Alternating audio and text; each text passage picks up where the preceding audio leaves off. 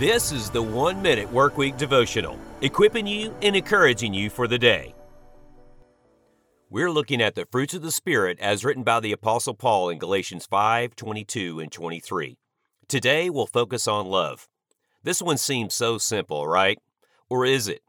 We love others all the time. We love our spouse, our kids, or our parents. Maybe we love a few friends. But what about loving everyone, even those who may be hard to love? 1 Corinthians 13 is sort of the go-to love chapter. We read there things like love is patient and kind, love bears all things, love never ends. That chapter ends with verse 13 that says, "So now faith, hope, and love abide, these three. But the greatest of these is love." Jesus says in the book of Matthew that we're to love our enemies and pray for those that persecute us. That seems like a tough standard, but we must remember that God loves us even when we're not so easy to love. We're called to a higher standard. We're to walk in love. Practice love today.